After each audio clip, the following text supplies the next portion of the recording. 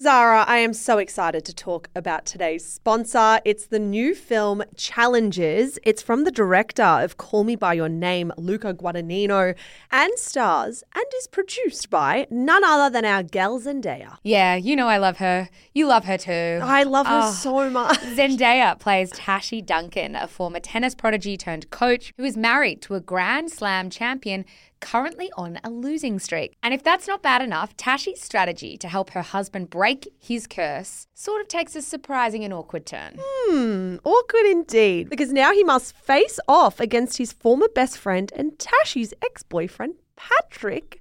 Zara, the tensions are running high. I know. Tashi's someone who makes no apologies for her game on and off the court. It's her game, her rules, but with her past and present colliding, Tashi must face reality and ask herself, what will it cost to win? Challenges is the sexy drama that everyone's talking about, and it's definitely not one you want to miss. It's about passion, friendship, and what happens when your past comes back to challenge you. You can grab a ticket from Tuesday the 26th, so grab your friends and get excited. I will be grabbing you, and we are definitely going to be going to watch it. Oh, please. Thank you so much to Challenges for making this episode of Shameless possible. I don't know if my memories muddled it, but I swear he looked at me as he was saying it, and again, I was still quite shy at this point, also very much a goody-goody, and would never speak back to a teacher, but I lost it. And it was the first time I yelled at a teacher. I got quite emotional and started crying, and I was like, because he made a joke about Aboriginal people not having any jobs and just being on the dole. And I said, I'll have you know, my uncle is an engineer, my auntie is a nurse, my father's a police officer, and my grandmother worked as a social worker. How dare you say that?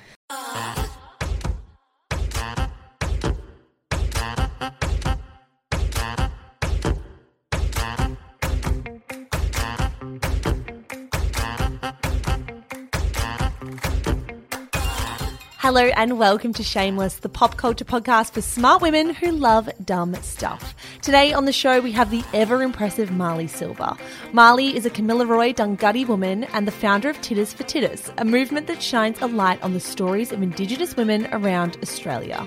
On top of running Titters for Titters, Marlee is a national youth advisor for the Red Cross, is writing a book and spends much of her time speaking across the country to change the conversation around the Indigenous experience. Oh, and did we mention Marlee is only 24? In this chat, we talk about everything from tokenism to channeling anger into activism and why, in her early 20s, Marlee struggles to balance a life outside of her work. Here's Marlee.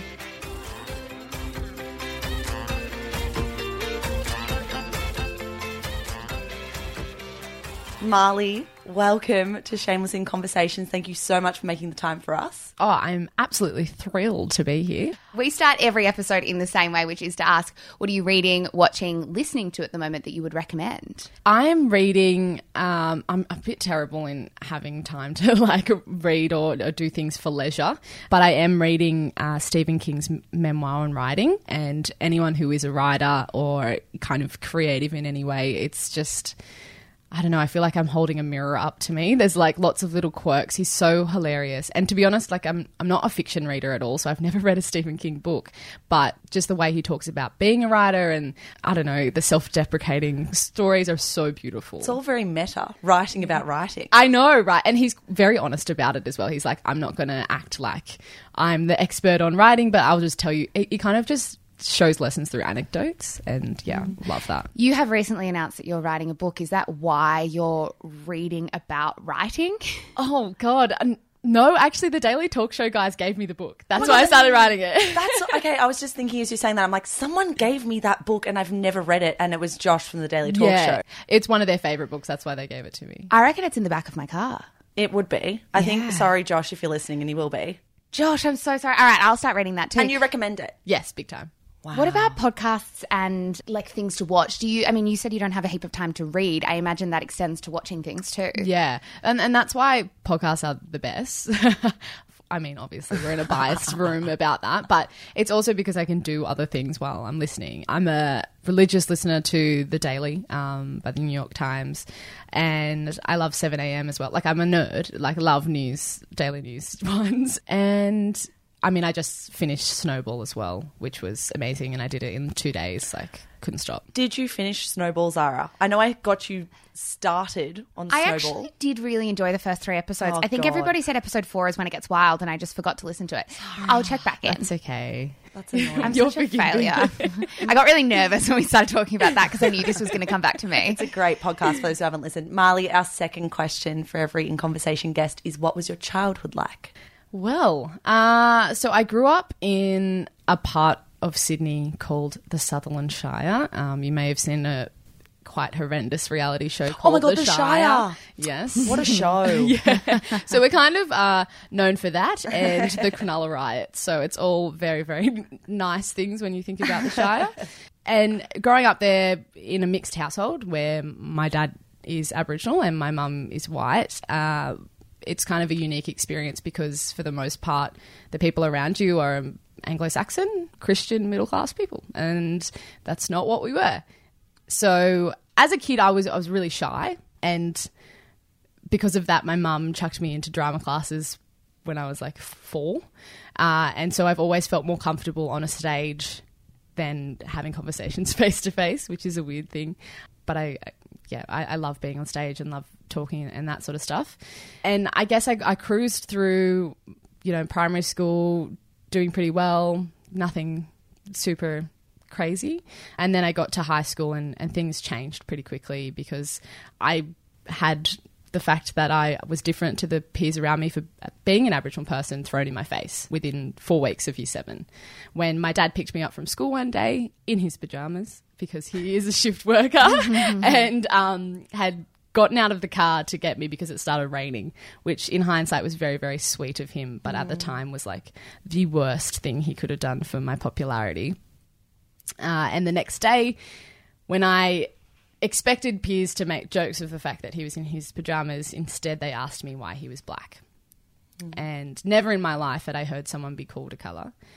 And off the back of that, after telling my peers that, oh, he's Aboriginal, I'm Aboriginal, that's why I guess he's darker than my mum, still not really understanding why they'd said black. It was like I was outed to my school, and I was the only Aboriginal student there until my younger sister came a year later. And I quickly became the token Aboriginal student, and not just for my friends, but also for the teachers, which is probably that was harder, was the teachers, because I guess you look at authority figures like teachers and think that they're supposed to protect you from a lot of things, but they exposed me to a lot of things. I got called out in class to make comments on Aboriginal history when I was just another student trying to learn about it too. In art class, when we were studying Aboriginal art, for some reason an art teacher would make the point of pointing me out and going, now if we were to recreate this dot painting, only you could call it Aboriginal art, Marley. Things like that. Very strange. And then in year 10, my kooky science teacher, who used to tell everyone he'd been abducted by aliens, managed... I know. This is the kind of science teacher we want, isn't it? Yeah. Managed to weave in an explicitly racist joke in class about Aboriginal people. Wow. And I don't know if my memories muddled it, but I swear he looked at me as he was saying it. And again, I was still quite shy at this point. Also very much a goody-goody, and would never speak back to a teacher, but I lost it.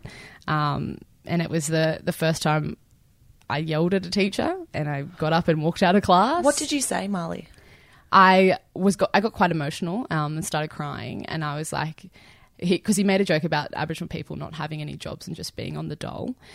And I said, I'll have you know, my uncle is an engineer, my auntie is a nurse, my father's a police officer, and my grandmother worked as a social worker. How dare you say that sort of thing? But I think it was far less articulate and me more like, how dare you, like that, and then kind of stormed out. And I remember ringing my mum hysterical, which I think was really hard for her, but even harder for my dad when I told him.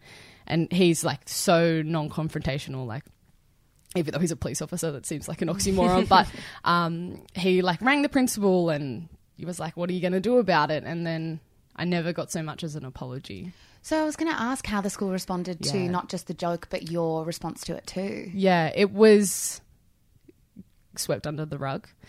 And 12 months later, I had peers write racist graffiti about me on school property. And the same thing happened. They wrote Marley Silver sniffs petrol on a tape. You know those old silver tables in schoolyards? Yeah, they did the same thing. And then it was me rocking up to the deputy principal's office every day for a week, being like, what are you going to do? What are you going to do? And it was, oh, they've been told to wash the table. And that's it. No apology again. And I lost those experiences and sort of the way that my peers reacted to anything. You know, I was in year 12 when the Adam Goodes saga happened, and that was very revealing for me, and also in the sense that I could kind of tell how conversations laid out in my friends' households in comparison to mine very, very differently. So by the time I left school, I was desperate to get out of there and didn't trust anyone. Marley, can you explain to anyone who is white listening what it feels like to have a racial slur or casually racist comment made about your family or you?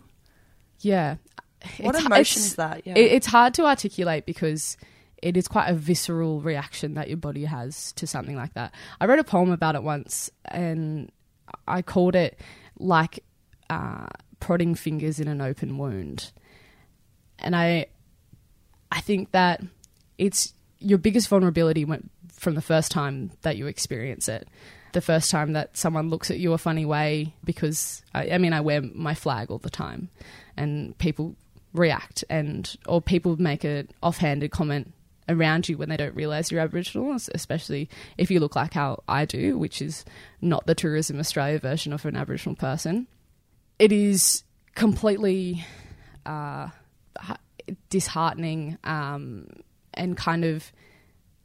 It is really hard to articulate, I guess. I usually have more than enough words for things, but racism, because it's making a comment on something that is who you are. You can't change your culture. You can't change what makes you tick and what your identity is. So they're telling you, no matter kind of the gravity of what it is that they actually say, it's heartbreaking. You never forget it. I remember every single person who's ever made a comment, and you have to have pretty thick skin. On the one hand, you have students who are throwing casually racist comments at you. You have teachers that don't protect you. And then on the other, I heard you speak in other interviews about feeling like you were wheeled out for like publicity almost for the school in front of the Department of Education, saying like, this is what a model Aboriginal student looks like. Did you feel resentful about that at the time, or did that come with hindsight? I think I started off being like, oh, this is hectic. Like, oh, the teachers want me to go and talk to this auntie. I got sent out on all these leadership camps where I made some of my best mates, and I actually felt more at home there than I did in my regular school environment. So I was really thankful for that sort of stuff. It was actually as probably those last two instances happened with the teacher in class and then the graffiti that I started going, hang on, I'm only allowed to be black when it suits you. When I turn around and tell you that I've been racially vilified and this upsets me, and I'd made suggestion of maybe we could do an educational assembly and particularly around why we do acknowledgement to country, because I was the oldest Aboriginal student in the school out of two. And that meant that I would always do the acknowledgements at important assemblies, and so many people would ask me, oh, why do we even have to listen to that all the time? Why do we have to do it up before every single assembly? And I remember saying to the deputy principal after this graffiti thing had happened, I think this is an opportunity for us to educate peers, like educate people. So I'm happy to stand there. I'm happy to get dad up. Like, let's just talk about it. But that was shut down quite quickly. And then we had a multicultural day. You know, and I think it was just such a testament to the fact that I was allowed to be Aboriginal when it suited the school, and when I wanted to wear my blackness in the way that suited me, there was see you later. I wanted to ask you about Cronulla and growing up in Cronulla in the wake of all of those riots. How did that play into any of this? Did it at the time? Was that on your mind, the fact that this was an area that wasn't very inclusive, that wasn't very progressive? Was that ever on your mind? So when the Cronulla riots happened, one of my oldest cousins was in high school, and she's Lebanese Australian on my mum's side. And she was getting text messages from both sides of the thing. Like, Google the Cronulla riots if you want to see the details of it. But essentially it was racially based. On one side was a group of Middle Eastern Australian men. On the other side was the white bogans of Cronulla. Whatever. It was a terrible, terrible thing. So my memory of that was of my cousin getting these text messages and it being... I think I'd compartmentalised it around the fact that, oh, wow, the Shire is really racist against Middle Eastern people. And I didn't think that we fell into that as well. And it wasn't until I started facing a lot of this stuff. And I think my parents did a good job of protecting us from a lot of it. But as it started to come out, Mum and Dad tell me now that they had been so hopeful that my sister and I wouldn't have to go through what my dad did. And it breaks their heart that to a certain extent that we did. So they told us some things later on as means of kind of explaining how Dad got through it and that sort of stuff. But probably one of the moments when I realised that what the Cronulla riots actually did was reveal exactly who we are as a community in the Sutherland Shire was when my mum told me that at a barbecue between school parents when I was in primary school that my parents weren't at, but one of Mum's friends was. There had recently been car break-ins in our suburb, and one of the people at the table made the joke that it was my dad doing it because he's Aboriginal, which is pretty horrific. And so, yeah, Mum's friend who'd been at the dinner came and told us straight away because she was so horrified of what had happened, and everyone kind of laughed about it and in agreeance. And again, this is my dad who's a police officer. He's also a former rugby league player and had quite a high profile. And as soon as he stopped playing and then ended up just being the black fella up the road, it was okay to racially vilify him as well. I find that really interesting in that we have a lot of time for Aboriginal athletes, and as long as they're performing well on the field, they're allowed to be Aboriginal. But as soon as they kind of step outside the box of being a supplicant or acquiescing with what we all want, they are almost a nuisance. Did your dad, do you feel like, experience that? Second he stepped out of that professional rugby world, he lost some of that value to society? Yeah, I think people remind you pretty quickly that without your sporting talent, you're still just a black fella. I don't know if it was so explicit, but a lot of people dropped off and didn't want anything to do with him once he retired. And yeah, that example of those parents when I was at school is a pretty strong one of the attitude. It's probably only been within the last 5 years that he's kind of opened up a lot more around some of the stuff that he copped, even on the field, other players calling him black somethings. And yeah, I think that it might have even been different if the accessibility to footballers, back in the 90s was the same as what it is now with social media and that sort of stuff. But yeah, Dad was pretty quiet too. He and I are basically the same person. Just I think he kept it quiet about a lot of things, and with too many knocks to the head, he probably doesn't remember a lot of it as well. But yeah. Did you talk a lot about the Adam Goodes racism saga? Yeah, I kind of see that moment in 2013 as a really big defining time in my life. There's been a few of those, the one in year 7 when why is your dad black, and then when the Adam Goodes stuff happened, because it was just that big juxtaposition moment where in my household we're celebrating Adam and we're so proud of him and love him. I'm not an AFL supporter at all, but we all knew who Adam Goodes and Michael O'Loughlin were because they're Aboriginal and they play for the Swans and they're deadly. And then literally again, it's funny because I always tell these stories of what happened in my house, and then I'd go to school the next day and it'd be completely different. And I realised that I lived in a bubble. So I got to school and everyone's like, oh, he needs to get over it. And I was heartbroken because I think that subconsciously Adam was he represented who my dad is, as an Aboriginal sports person who is speaking out where my dad didn't get to. So yeah, I was very emotionally invested in that. And then I met Adam last year and fangirled really hard. And so I had a short story published in Growing Up Aboriginal in Australia, which is a novel edited by Anita Heiss, and Adam has a story in there as well. So I went up to him and I was like, hi Adam, my name's Marley. We're in the same book. We're in the same book. And he was so beautiful and had all the time in the world for me. And I was like, you know, my dreams have become a reality. You're exactly what I expected. It's interesting to me, I think, when you put a lot of people in the scenarios that you were in, you have kind of one of two choices. You either get louder and get more political, or you push your feelings and your beliefs down and you try as hard as you can to quote unquote fit in and not try to rock the boat, which I think is probably the easier thing to do in a country that isn't very understanding or progressive when it comes to Indigenous issues. Why did you choose to take the political loud route, and how old were you when you did? I was kind of forced to face that at 12, 13. Obviously, it's a journey to get to the position that I'm in now and to be confident enough to talk about everything to do with being an Aboriginal person, including the politics of it. I think to a certain extent, simply being born Aboriginal, you're politicised. But I made the decision to be quite outright in how I talk about those things and wear my heart and my culture on my sleeve. Because actually my mum said this to me the other day, you've never liked being told what to do, Marley, ever. And you've always rebelled against it. And as soon as someone tells you can't do something, you have to go out of your way to prove that you can. And I was like, okay, true. And I think because of the stories of my family and my immediate reaction to realising that my culture made me different was to go to Dad and be like, tell me everything that you know about our family, so when people ask me things, I have the right answers.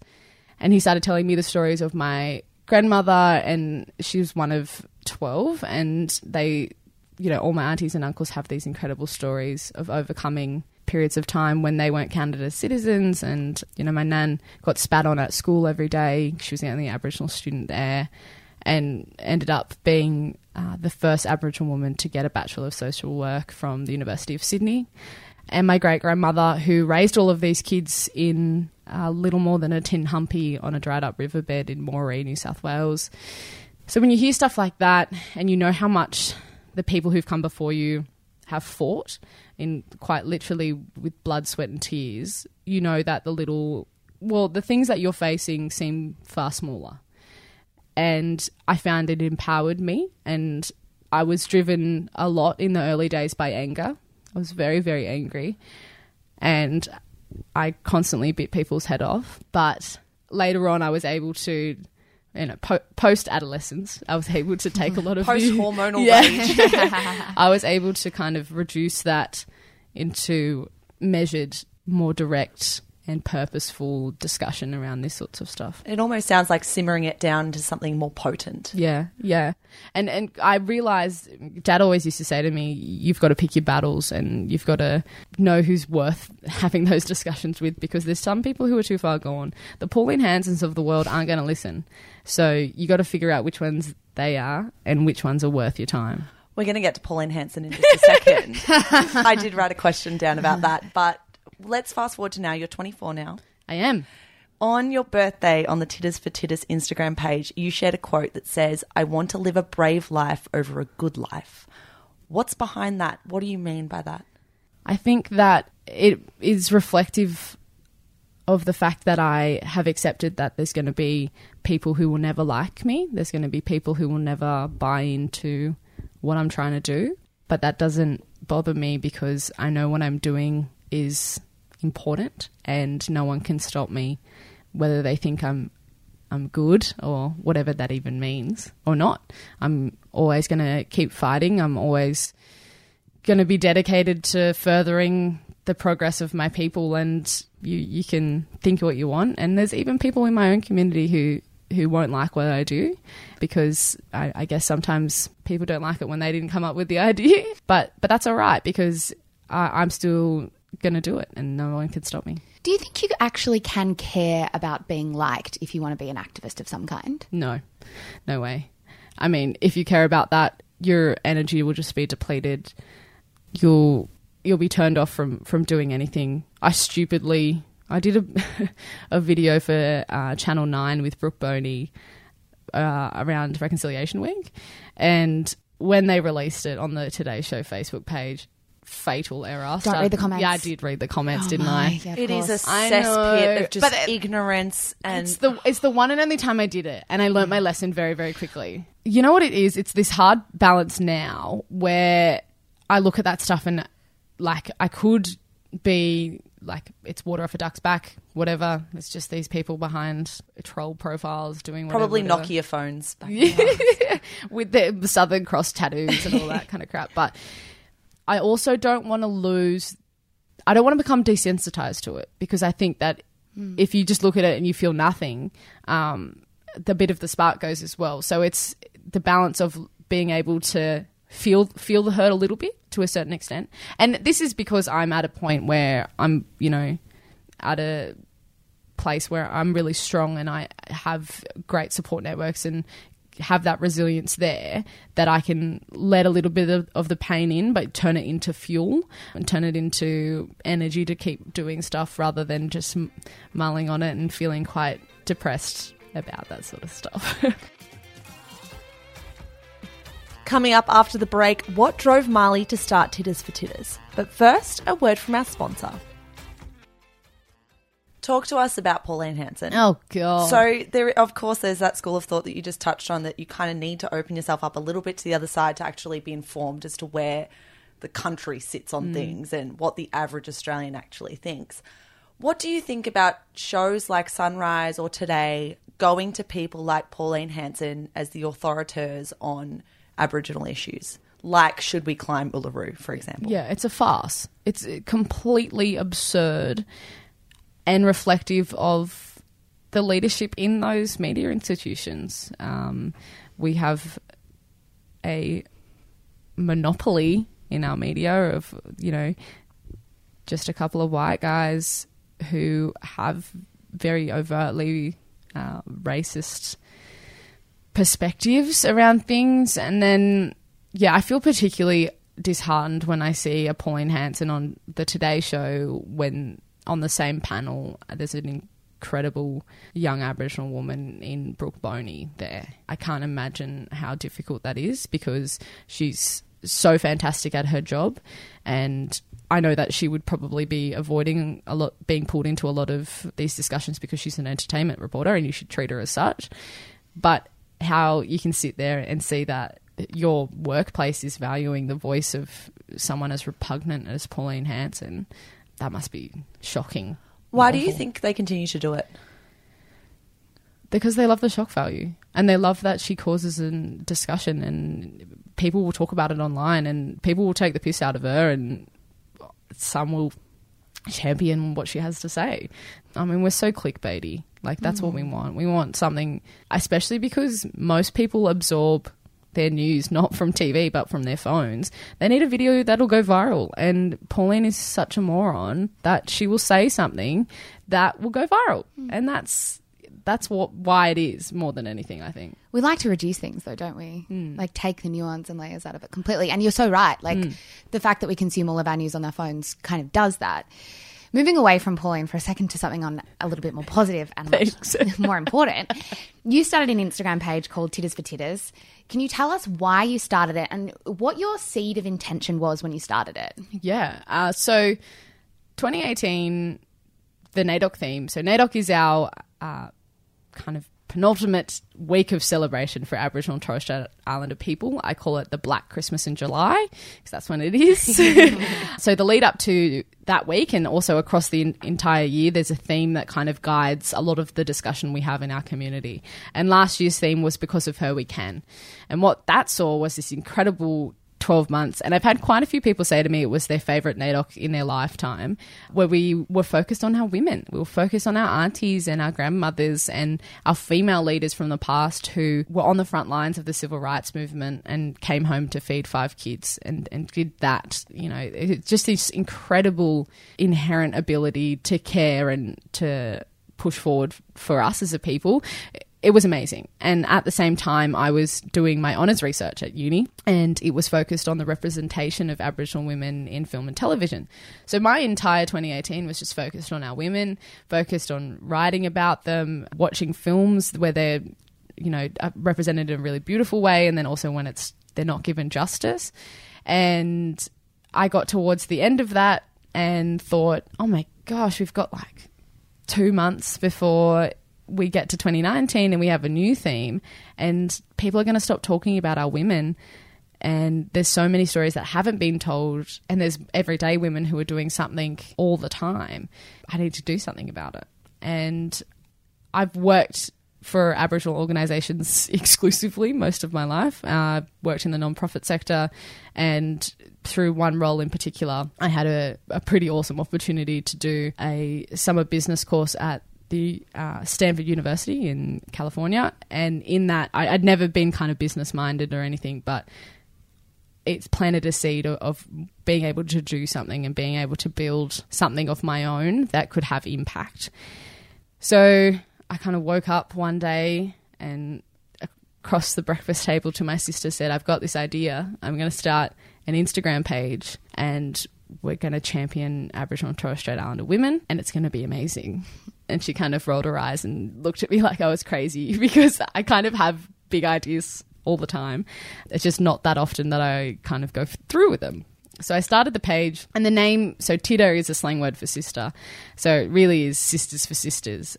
That's the name, and that's what came to me first, and then I just started it. And my sister's an artist, so I was like, can I take some pictures of your artwork and we'll use that to make a logo, and it's going to look all flash and everything. And within a week we had 1,000 followers, and we quickly surpassed my own followers very quickly, and I was like, gee, this is all right. People are excited about this, and the right people were getting behind us, you know, people, I guess Aboriginal influencers that we have now, which is really cool, started following us very early on. And the women who were following, like the everyday women who were following us, were so open and raw with us, and they just were so hungry to share their stories. And that's really the inherent reason that we were successful, is because these women were coming to us with open arms, being like, hey, this is what I've been through and I want to share it because I know that other people have been through it and there's something they could learn from it.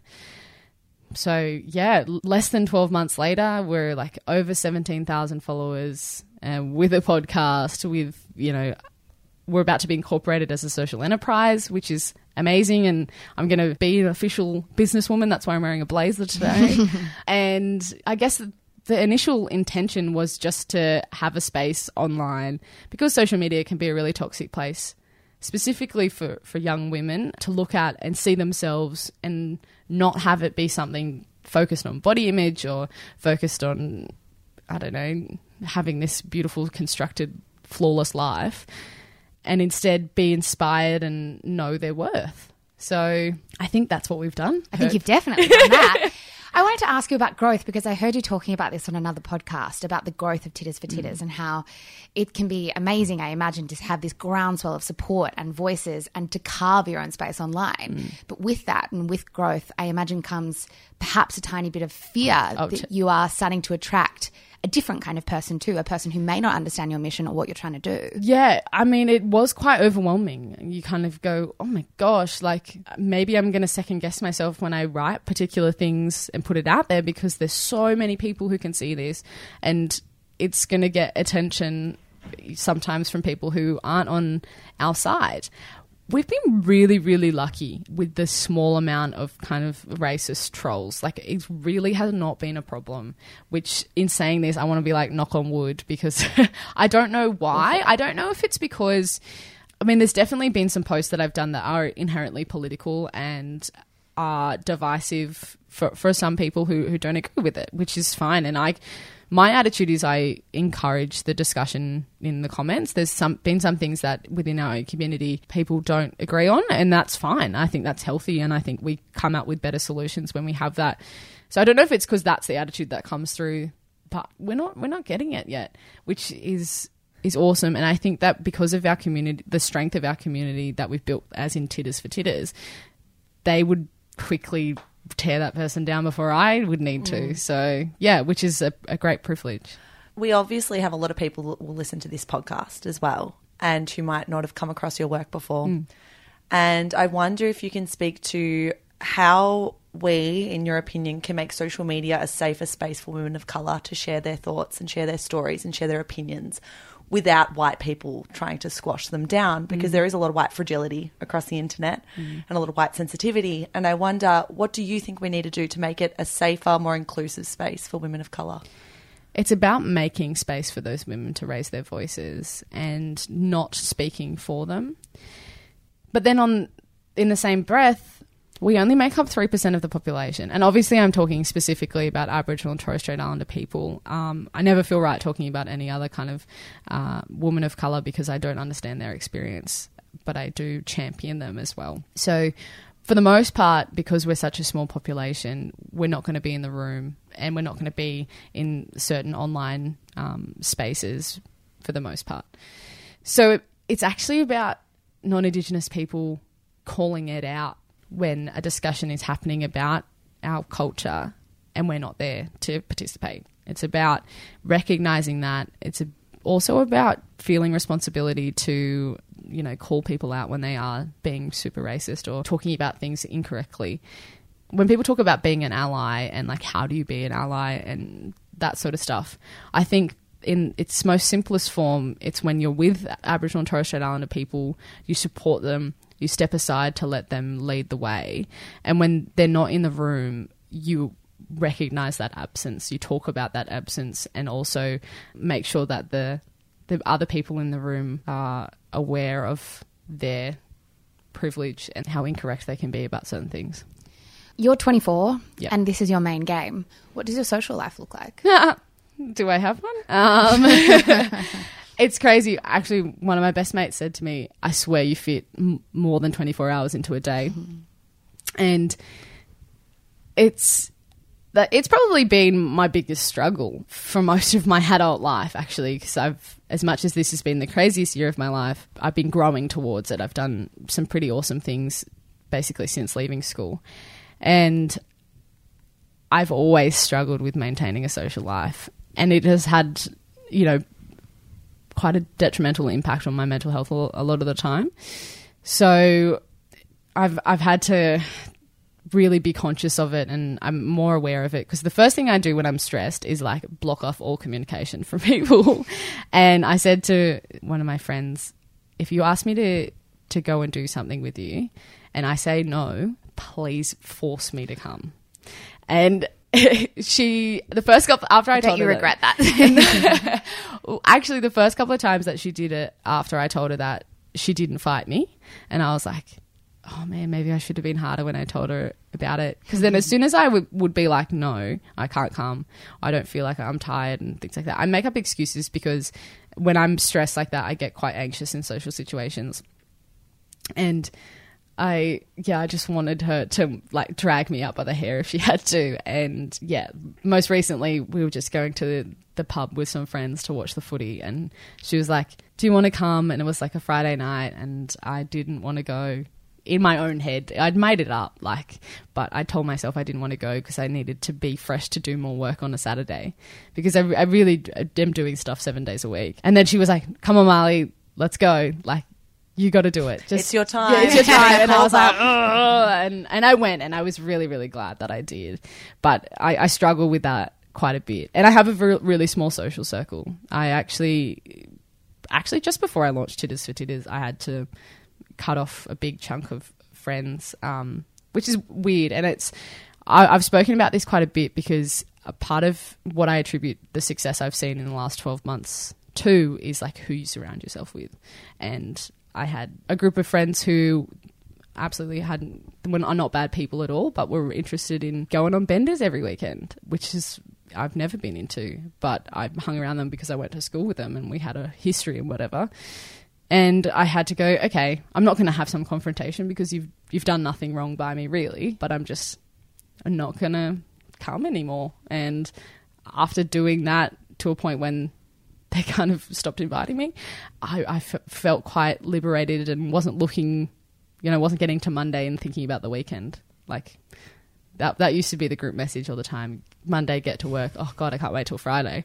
And I stopped doing that, and I was like, oh, actually 7 days is a lot. You could do a lot in 7 days. It's great. Sometimes Mondays are great. Like, I know I sound crazy. Who'd have thought? Shameless is out on a Monday. That's my favourite day of the week. You have such a beautifully eloquent way of articulating your message and your purpose. Where does that come from? Did you have to train that side? Because every time I listen to you speak on a podcast or host a podcast, you are so naturally gifted, it seems. Is it natural, or did you have to hone those skills? Thank you. That's very nice of you to say. You're welcome. I think I've always been a storyteller, and storytelling is a tradition I carry with the weight of 80,000 years behind me. So they passed it on when it was already pretty well formed for me. I think that kind of combining that with being a writer and constantly refining things, and also, in a previous role, my title was co-CEO of an organisation, and I had to come up with my 60-second elevator pitch of myself, and I practiced that for like 3 to 4 months constantly, like all the time. I had my boss at the time just come into the office and be like, go, and I'd have to do it. And it was, I mean, there was some big problems throughout that year anyway, but that one was probably one of the positives that came out of it, because I realised, I learned really quickly that you only have a certain amount of time in front of people, and you need to be clear in your message. And I think that's probably my biggest tip when it comes to reflecting on Titters for Titters and maybe its success, and why I've been able to do things like get a podcast, is because I'm able to sell the idea quickly and succinctly. Yeah. It has taken practice, I guess, in a short. What's the end game for you? I know, like we keep saying, you're only 24, you've been doing this for a year, and it kind of flattens what you do if I say, okay, so what point are we getting to? Yeah. But what do you want most out of what you do? Oh, God, that's a hard question. I'm so sorry. I think I've always seen that my dedication to my culture as not like a never-ending thing. I think the medium will always change and fluctuate, and there's going to come a point where I'm not relevant to young women anymore, and that's fine. And I'm happy to pass the baton on when it comes to Titters for Titters, and I'd love to be able to support someone to get to a point where they could take it off my hands. I think, I mean, everyone always says to me they think I'll end up in politics, which makes me sick. Oh, we were both about to be like, I was but allowed you so to be will. like, please, Marley. I'm so like anti-partisan. So like, Go as an independent. yeah, it's kind of terrifying. I don't know. But Maybe in like 30 years' time you've got time. yeah, I think it's because of my age that I'm like, Yeah. ugh, Yeah. no thanks. But I love that's how you looked at both of our faces and you're like, oh no, not them too. Yeah. You could already read it. I was like feeling my face being like, but please. Yeah, I mean, honestly, I've been having people say that to me since I was about 16. And I think it's probably because of the way I articulate things. Yeah. And maybe I talk around in circles. Maybe that's what people are You saying. don't at all. Yeah, it's weird. That's where a lot of people think I'll end up.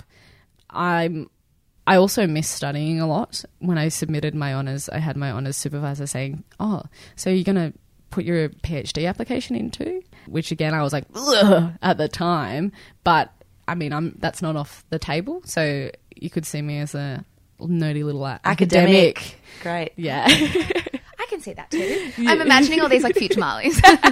I mean, the possibilities are endless, but I'll always be committed to Aboriginal and Torres Strait Islander people. And I just have always had an innate passion for the next generation. I was lucky to work with a lot of teenage girls for a while, and they just gave me so much energy and so much hope for the future, because this is the most connected we've seen across the board. The most connected people are in this period of time, and for our community it means that there's girls linking up and building stuff of their own, which is really, really cool. Marley, our final question, which is the same question for every In Conversation guest, is what is success to you, and how do you feel success and find success in your own life? Success is happiness. Whatever it is that you're doing, if you're not happy while you're doing it, you're not successful. It doesn't matter if you're making tons of money. It doesn't matter if you do have thousands of followers on Instagram. If you're not happy and you don't feel good about what you're doing every day, it's not success. It's just kind of bumbling along, trying to figure out life. I'm really lucky in the sense that my success is driven by my passion and the fact that there is nothing in this world that makes me prouder than to be able to say I'm an Aboriginal woman. And in knowing that every day of my life I'm talking about my culture and I'm championing my people, that's success for me. And it doesn't matter that I'm never going to be a millionaire. Don't rule it out. Oh yeah, maybe. But it's a true honour, and exciting and surprising every day. And I would only wish that more women would feel strong enough to just go out on a limb and follow your passion over everything else. I think, though, by doing what you're doing, you're inspiring a lot of people to do that, genuinely. So thank you, Marley, so much for your time, for sharing your stories. I think you don't have to share your experiences in the way that you do, and it's incredibly generous that you do so. So thank you so much. Thank you guys so much for having me. Thank you so much for listening to this In Conversation episode of Shameless with Marley Silva. If you loved hearing what Marley had to say as much as we loved having her, you can check out more of her work on Instagram at marley.silva. That's Marley with 2 E's. Or at Titters for Titters. The 4 is numerical. 2, if you found yourself engrossed in this chat, we suggest you go back through our feed and have a listen to our interview with Flex Mummy. We will pop the link to that episode in our show notes. As for us, as always, you can follow us on Instagram. We are at Shameless Podcast. We also have a Facebook group that is Shameless Podcast Community. We will be back in your ears on Monday. Bye, guys.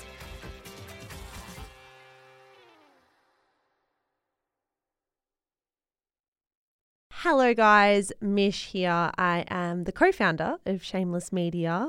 Thank you so much for giving us your ears and your mind and your time. We're so grateful.